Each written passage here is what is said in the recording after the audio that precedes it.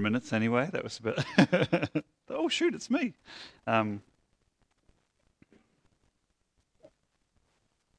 So good. I was just thinking during that quiet time, normally I'm kind of, or not normally, but a lot of the times instead of doing it, they're so great to be able to engage in those things. And I just thought, I'll tell you about my quiet time for that's there. I was sort of looking down thinking, gosh, I love my new shoes. Aren't they great? I hadn't noticed that little thing, but oh no, wait a minute, I'm supposed to be thinking about things. Oh, did I? I wonder if I got enough avocado for dinner tonight. Yeah, no. And so, I mean, like, that's okay. And so, if that's you as well, like, if there's really these quiet times, they're a discipline, and like any discipline, it just takes work. And so, and there's nothing wrong with thinking about your new shoes or thinking about my new shoes, but it's just that sense of coming, the discipline comes in coming back again to the Father, coming back again to the moment of what it is he might be saying, what it is he wants to be with you, not necessarily even do. I think Dej, you're spot on in your interpretation of what the Spirit is wanting to do. Is, like, these things aren't another thing about us having to do something. They're about really just being in the presence of the Father. So we're going to carry on or I'm going to carry on. Well, we know we're going to carry on in our part 2 of our Running Father series. And firstly, I just wanted to thank Sherilyn for her gracious giving up of her slot this morning. She was meant to be speaking, so she's going to do her parable series, next week. But it also got me to thinking about this particular series and really the incredible depth of experience and perspective we have in incredible people being able to come and to speak in this series, but really has been throughout. And I think we should celebrate that. We should celebrate the amount of incredible people we've got who give of their time and their energy and of their passions and of their perspective and interpret God's word, dig into it, and then give it out humbly. And I think we are all the richer for it. So you want to use this opportunity to say thank you to all those people who have been part of the series, and really series to come as well. So if you have your Bibles, or a device with a Bible on it, let's go back to Luke 15. I have said, for me personally, this has been just such a special part of Scripture for me. It has been something that I have kind of gone back to so many times. It's one of the things that has really captured my heart of a view of who God is and what He's like. I have wrestled with it. For me personally, I have kind of identified with some of its characters really, really closely, and then realized what a self-revelation that is for me, and how I need to sort of carry on in the work of growing in a disciple. And I love particularly, I think what really first captured me about this was I think very early on in the study that I did or started years ago, was a little bit of reading a papal paper on Luke 15. And I know it didn't start there, but it was the first time I ever seen it, that this portion of Scripture, it has been known and is known as the gospel within the gospel. That you can take this Luke 15 and really it is a condensed version of the gospel, of all that Jesus said in the coming of the kingdom, of this is what the gospel of Jesus is, or the gospel of God's kingdom is. This is found in here. And it's key for us. I'm going to do a little bit of revision as we power through, and I want to read it again just in case you weren't here last week. But the key of this Luke 15 is I feel like you've got to go back to the beginning and remember, I guess, the why of this parable. And it's the why of the parable is found in verses 1 and 2. And it's this: tax collectors and other notorious sinners often, I love that, notorious sinners. Tax collectors and other notorious sinners often came to listen to Jesus teach. This made the Pharisees and the teachers of religious law complain that he was associating with such sinful people, even eating with them. My Bible has an exclamation point.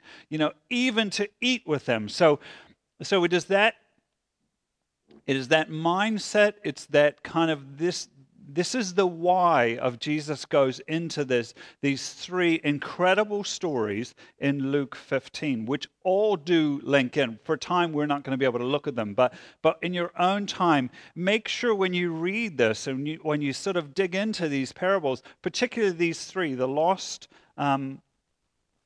sheep, the guy who leaves the 99 sheep and goes looking for the one, the woman who turns her house upside down looking for her lost coin, and this one that we've been looking at for the last couple of weeks, they all are designed to link together. And it is why I think it's so important, and why I think it is the gospel within the gospel, is Jesus is kind of like, he's screaming, this is important. Not literally, but he is really wanting us to make sure we do not miss the incredible message that are wrapped up in these three parables.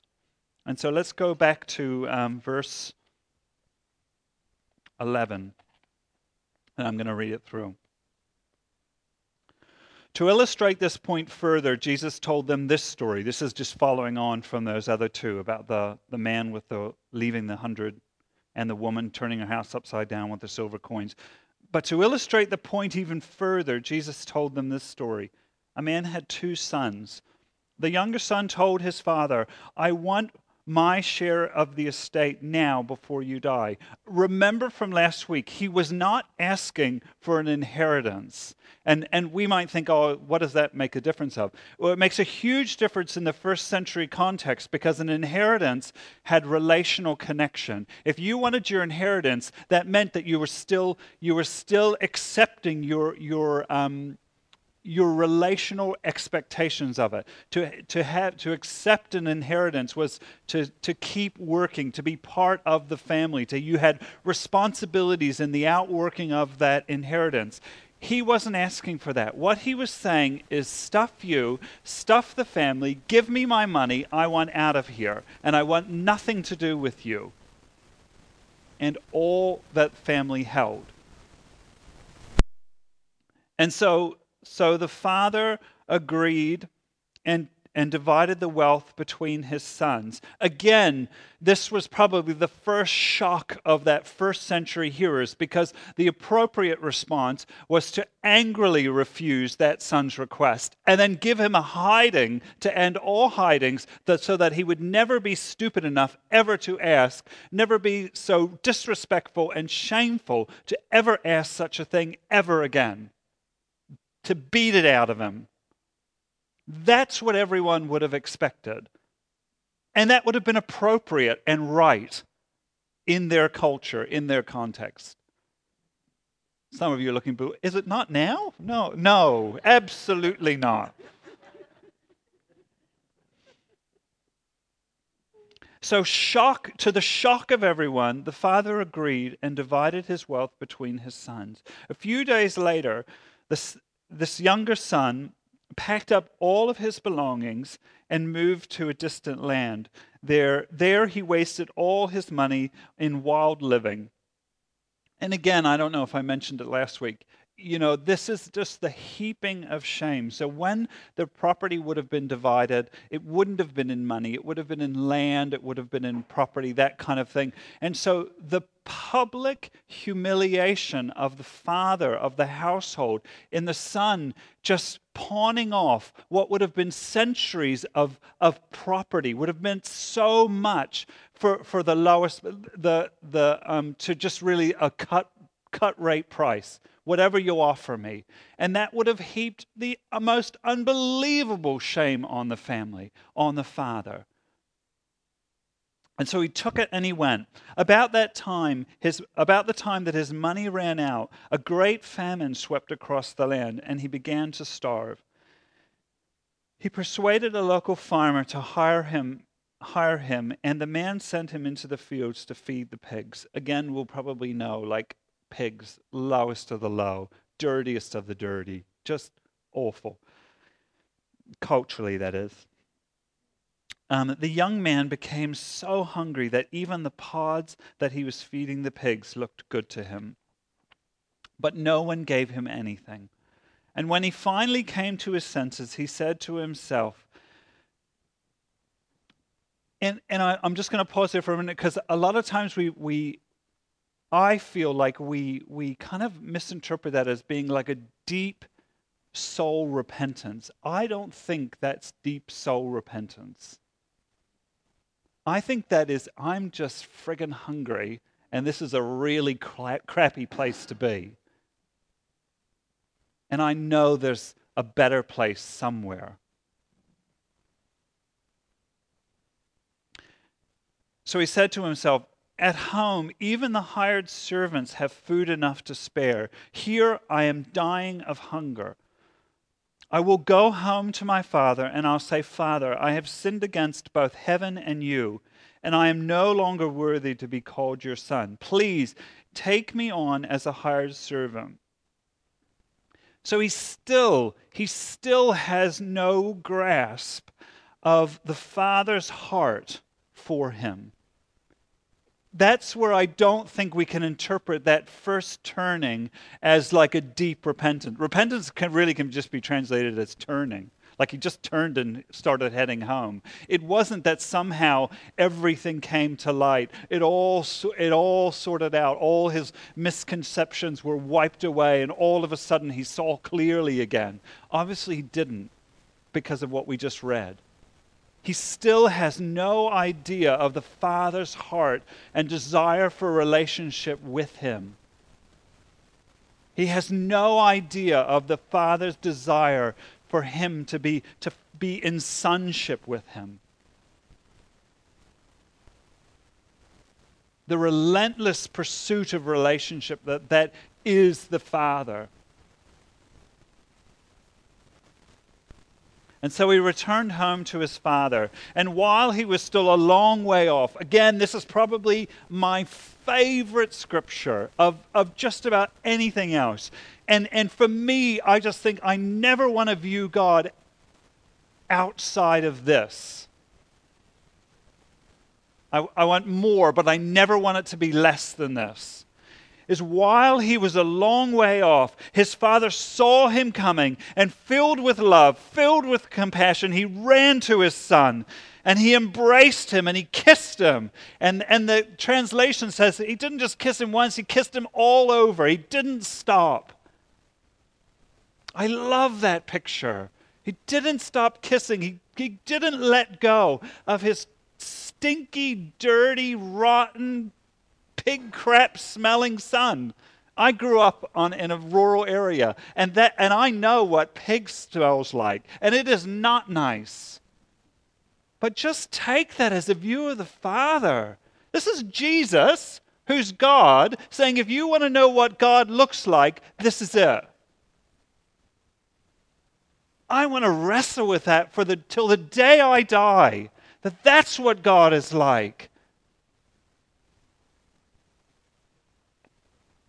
You can see I haven't lost my passion for this scripture over the last few days.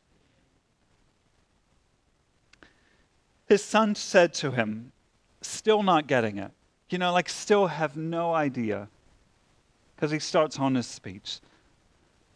His son says to him, Father, I have sinned against both heaven and you, and I am no longer worthy to be called your son. But the father said to the servants, quick! I can just so picture like the son mid-speech, and the father isn't even listening to a word of it. Can you tell that not a single word went in? They're on completely different pages. And so the father says, quick, to his servants, quick! Bring the finest robe in the house and put it on him. Get a ring and put it on his finger, sandals for his feet. And kill the calf that we have been fattening. We must celebrate with a feast. For this son of mine was dead and is now returned to life. He was lost and now he is found. So let the party begin.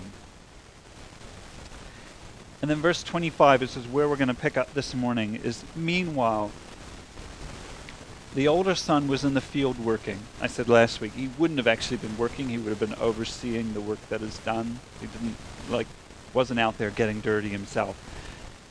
So meanwhile, while the older son was in the field working, this older son was in the field working. When he returned home, he heard the music and the dancing in the house, and he asked one of the servants what was going on. "Your brother is back," he told him, "and your father has killed the fatted calf. We are celebrating because of his safe return." The older brother was angry, and he wouldn't go inside. His father came out, and he begged him, but he replied, "All these years I have slaved for you, and never once refused to do a single thing that you told me to. And in all of that time, you never gave me even a young goat for a feast so I could feast with my friends. Yet when this son of yours came back after squandering your money on prostitutes, you celebrate by killing the fatted calf." His father said to him, "Look, my dear son, you have always stayed by me, and everything I have is yours. We had to celebrate this happy day, for your brother was dead and has come back to life. He was lost, but now he is found."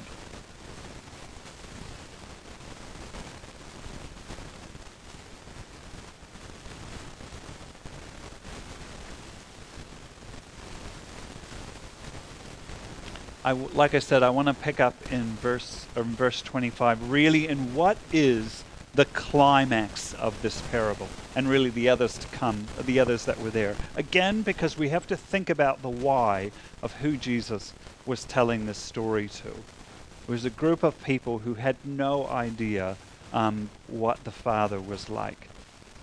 And so really we find the climax of the story in this kind of this interaction between the older son and the father in the courtyard while the party is already started. It's already gone off.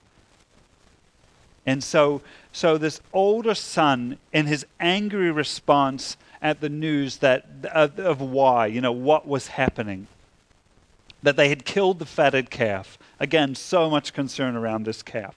But they'd killed the fatted calf, but really, and that he had been received. One of the translations says, "Your father has received your brother in peace," in shalom. And so what the anger of the older brother was all about is it wasn't just that his brother had come home, it is that his father had restored him to his previous place. That his father had called him son again. That he was already reconciled. That's why the older son was angry. That reconciliation had already happened. In the father's eyes, that son had never been anything but his son. And all of the privileges, all of what it was to be a son was on him, was his. And once again, we are confronted by the very costly price that the Father is willing to pay, happy to pay, for the love of his Son. That the Father in this story, over and over again we see, is a Father who is willing to go through pain and suffering to hold on to relationship, to hold on to sonship above everything else. And in this climax of this story, now we see it's the older son's time to heap insult and shame on his father. So in the context of where we're at in this party, where we're at in this celebration, that older son had a really valuable part to play in the first century context. And we don't know it, but all of Jesus' hearers would have. Is the responsibility in a party like that for the firstborn son was to kind of stand and almost act like the head waiter in a way. And it was to communicate to all the people that were there but not necessarily, as a servant. He was there to kind of stand and oversee and kind of make sure everything was happening. He was to engage in conversation with the guests. And all of it was to communicate to everyone that was there is the honor and favor of this family on them as guests. It was such an important part of the story. And so this older son, and so including what guest of the party or what person who was there? His younger brother.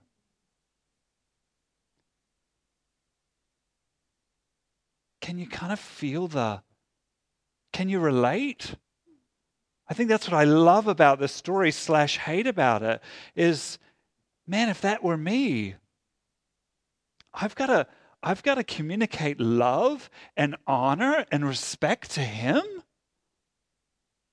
after all he's done.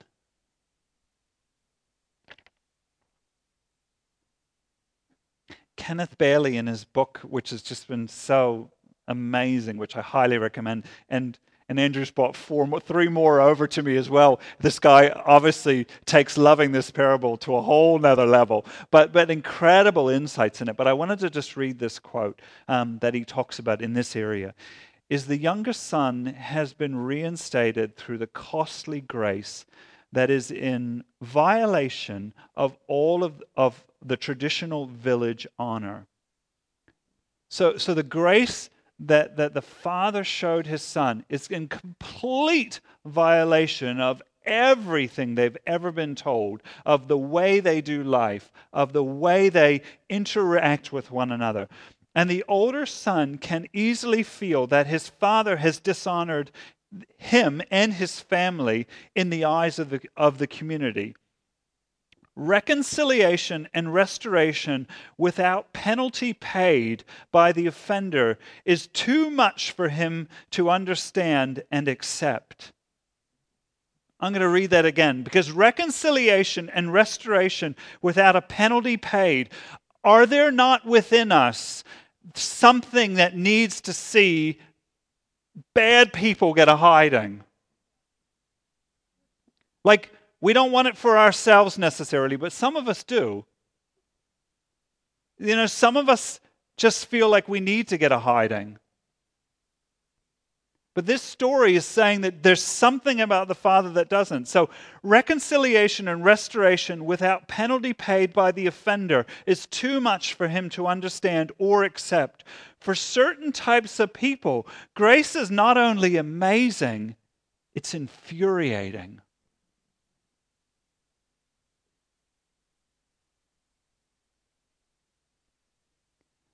I think it's really important for us to recognize that there may be parts of us, within us, but also within us, that are still like that first century village type of culture.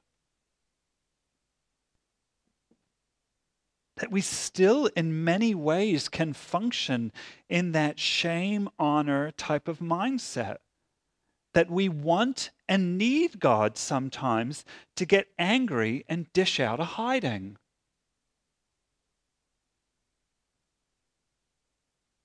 That is an essential part of reconciliation. We've got to wrestle with that because everything I read is saying that's not who God is. That's not what he's like. And whatever it is within us that may need that or thinks we want that has got to come in conflict or come in contact with a God who wants to restore. Just like his younger brother, this son is behaving in a way that really the appropriate first century response, that is in staying out, of refusing to come into the party. That again is heaping shame and dishonor onto the father. And yet again, our first century hearers would have thought, okay, the appropriate response of the father is to either now, it's almost even worse than the older son. I used to kind of think, yeah, I'm like the older son. I've always been good. I've had, rebellious older and younger siblings. I was always the good one. Like, until you relate to it, until you realize what it's saying, and then you deep down know, oh, it relates even more. Like you so don't get it. Like the fact that this refusal in this courtyard in a public space that everyone would have seen is more shameful, is more dishonoring than his younger brother. Because everyone can see it. That he's got such a valuable, important role and he's refusing to do it. And so again, this first century thinking would have been either now, in public, the father would have angrily refused and punished his son, or he'd wait till later. You'll keep, you know?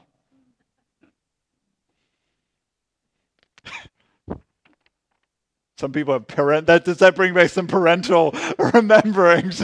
You'll keep, that terrible, wonderful parental tool of like anticipated punishment. You wait till I get home. But yet again, what does the father do? The father engages and tries, once again, pays the penalty, the price, the incredible painful price of trying to reason with his son, of inviting him again for the second time in really what is such a short amount of time. The father runs to his son in a way. He begs him to come in.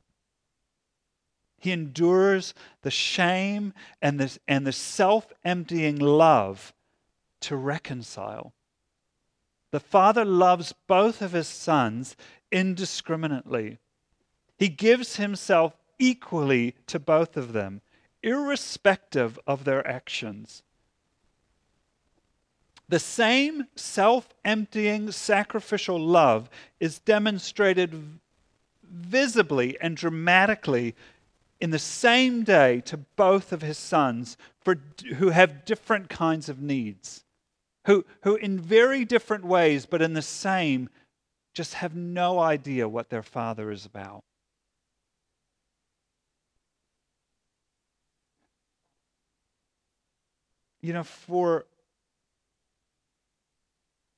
For us today, the older son's unwillingness to be in relationship with his brother, we think, oh well, that's kind of fair enough. He was pretty awful. We'd kind of reason that away, and I think there's such a valuable lesson for us today. Like in a first century context, so that older son didn't go in for one reason, that his younger brother was there. And to go into that party was to recognize, was to live with him, to be in relationship with him. And in that first century context where they all lived together, can you see that to not be in relationship with his brother meant he couldn't be in relationship with his father? Do you see how physically that couldn't work? You couldn't live in relationship with your brother and be in relationship with your father at the same time. It just actually couldn't work. I wonder if we need to get that today. This parable is tough.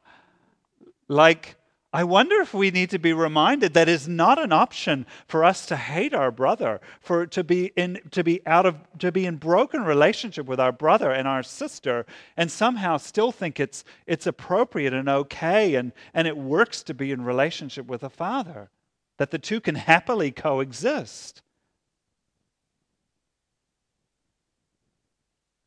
Your faces are looking a lot more like the faces of that first century, or what I imagine the first century hearers would. This is tough.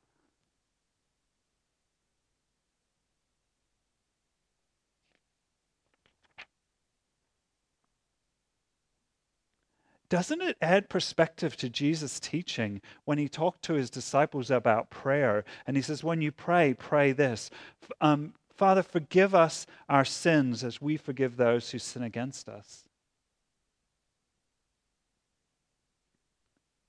Could I reinterpret it this way? God, please keep pouring yourself out in love for me. Keep paying the price so that I can be in relationship with you. As I keep pouring out, as I keep suffering to be in relationship with fill in the blank.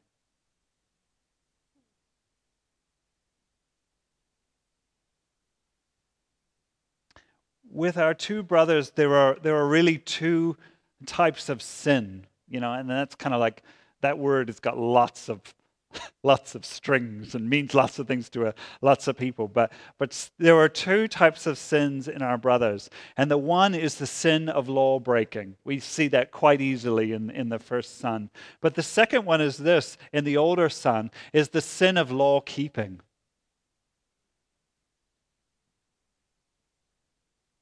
One brother breaks relationship with a father by failing to fulfill the expectations of or the keeping of the law, or whatever you want to call it. He breaks relationships by doing everything wrong. The older son breaks relationship by doing everything right. Doesn't he?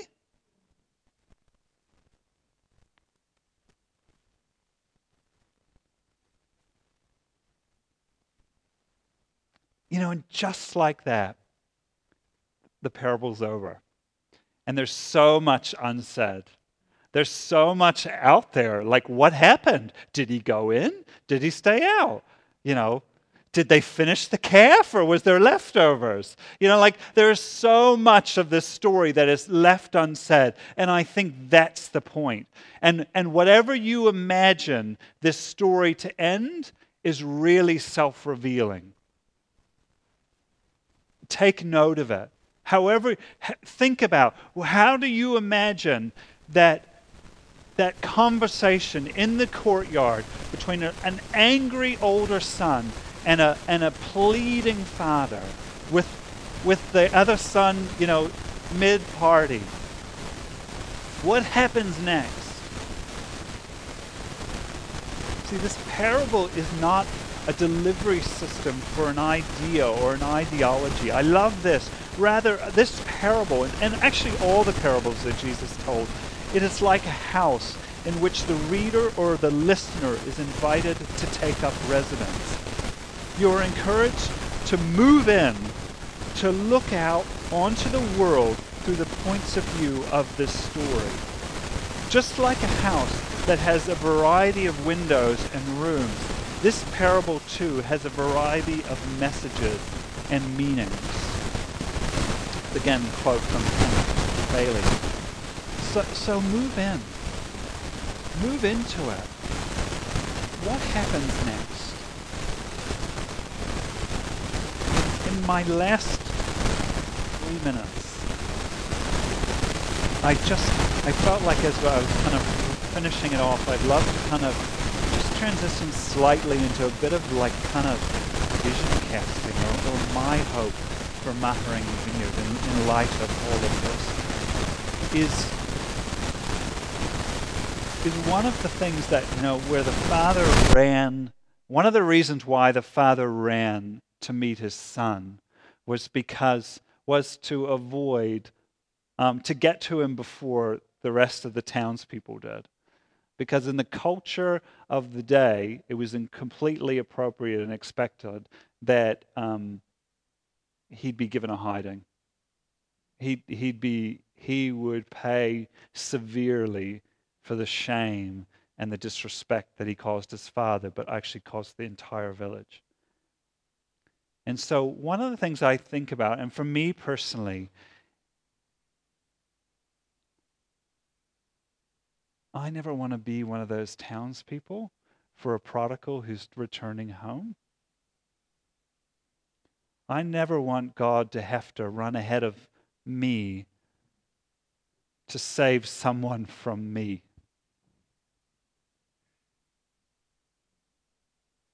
And by meaning me, I mean us. And by us, I mean the church.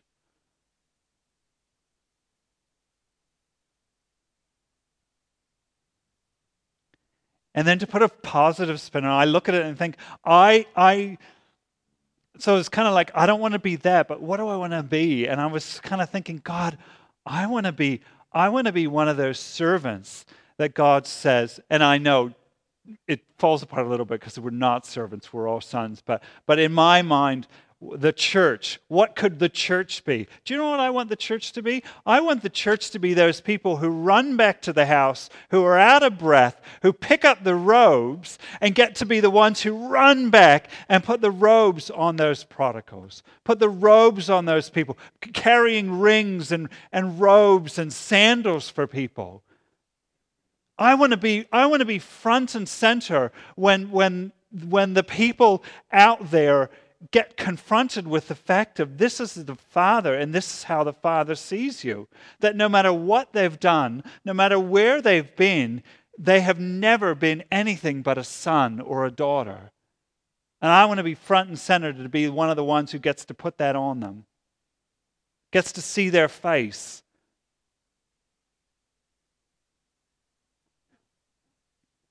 And I want to be one of the servants who gets busy about getting the party ready. Do you know? Like, how great would it be? I just feel like it would be us functioning in the very essence of what church is if we're at a place where we're ready to celebrate.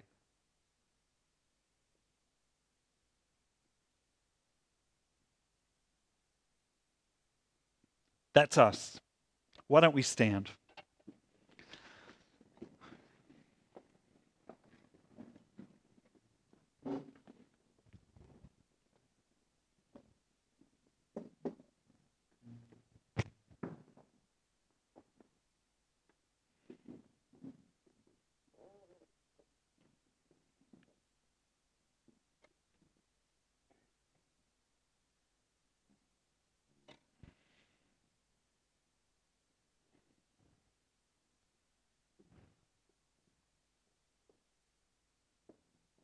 I just want to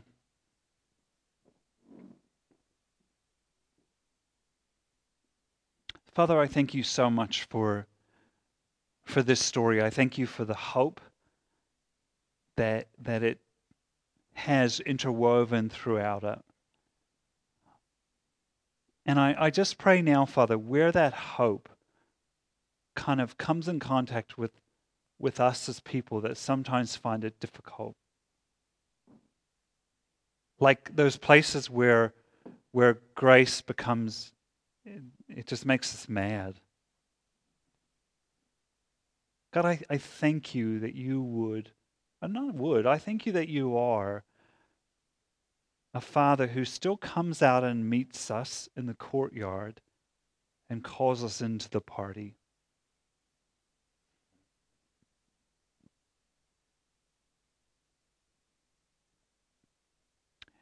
I feel like, Father, I pray for those of us here in the room right now and those who may be listening in a time in the future who actually can't imagine the older son walking into the party and taking on his role and a family fully restored and reconciled, and two sons fully embrace the love of their father, and a father who just is beaming with love for his sons. If that's too far for us to go, Father, would you meet us and call us forward?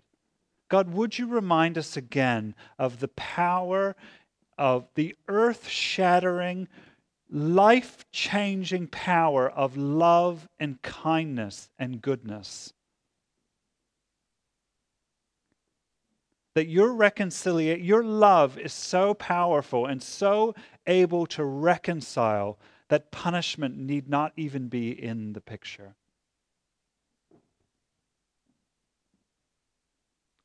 Father, I pray that as we go forward into our week ahead and all of its busyness, God, would you keep reminding us? Would you keep bringing us back to this courtyard? Would we be able to see the world around us through the windows of this story? Would we be able to see the tax collectors and the notorious sinners of our age, of our time, through the windows of this story? In Jesus' name, amen. Wonderful.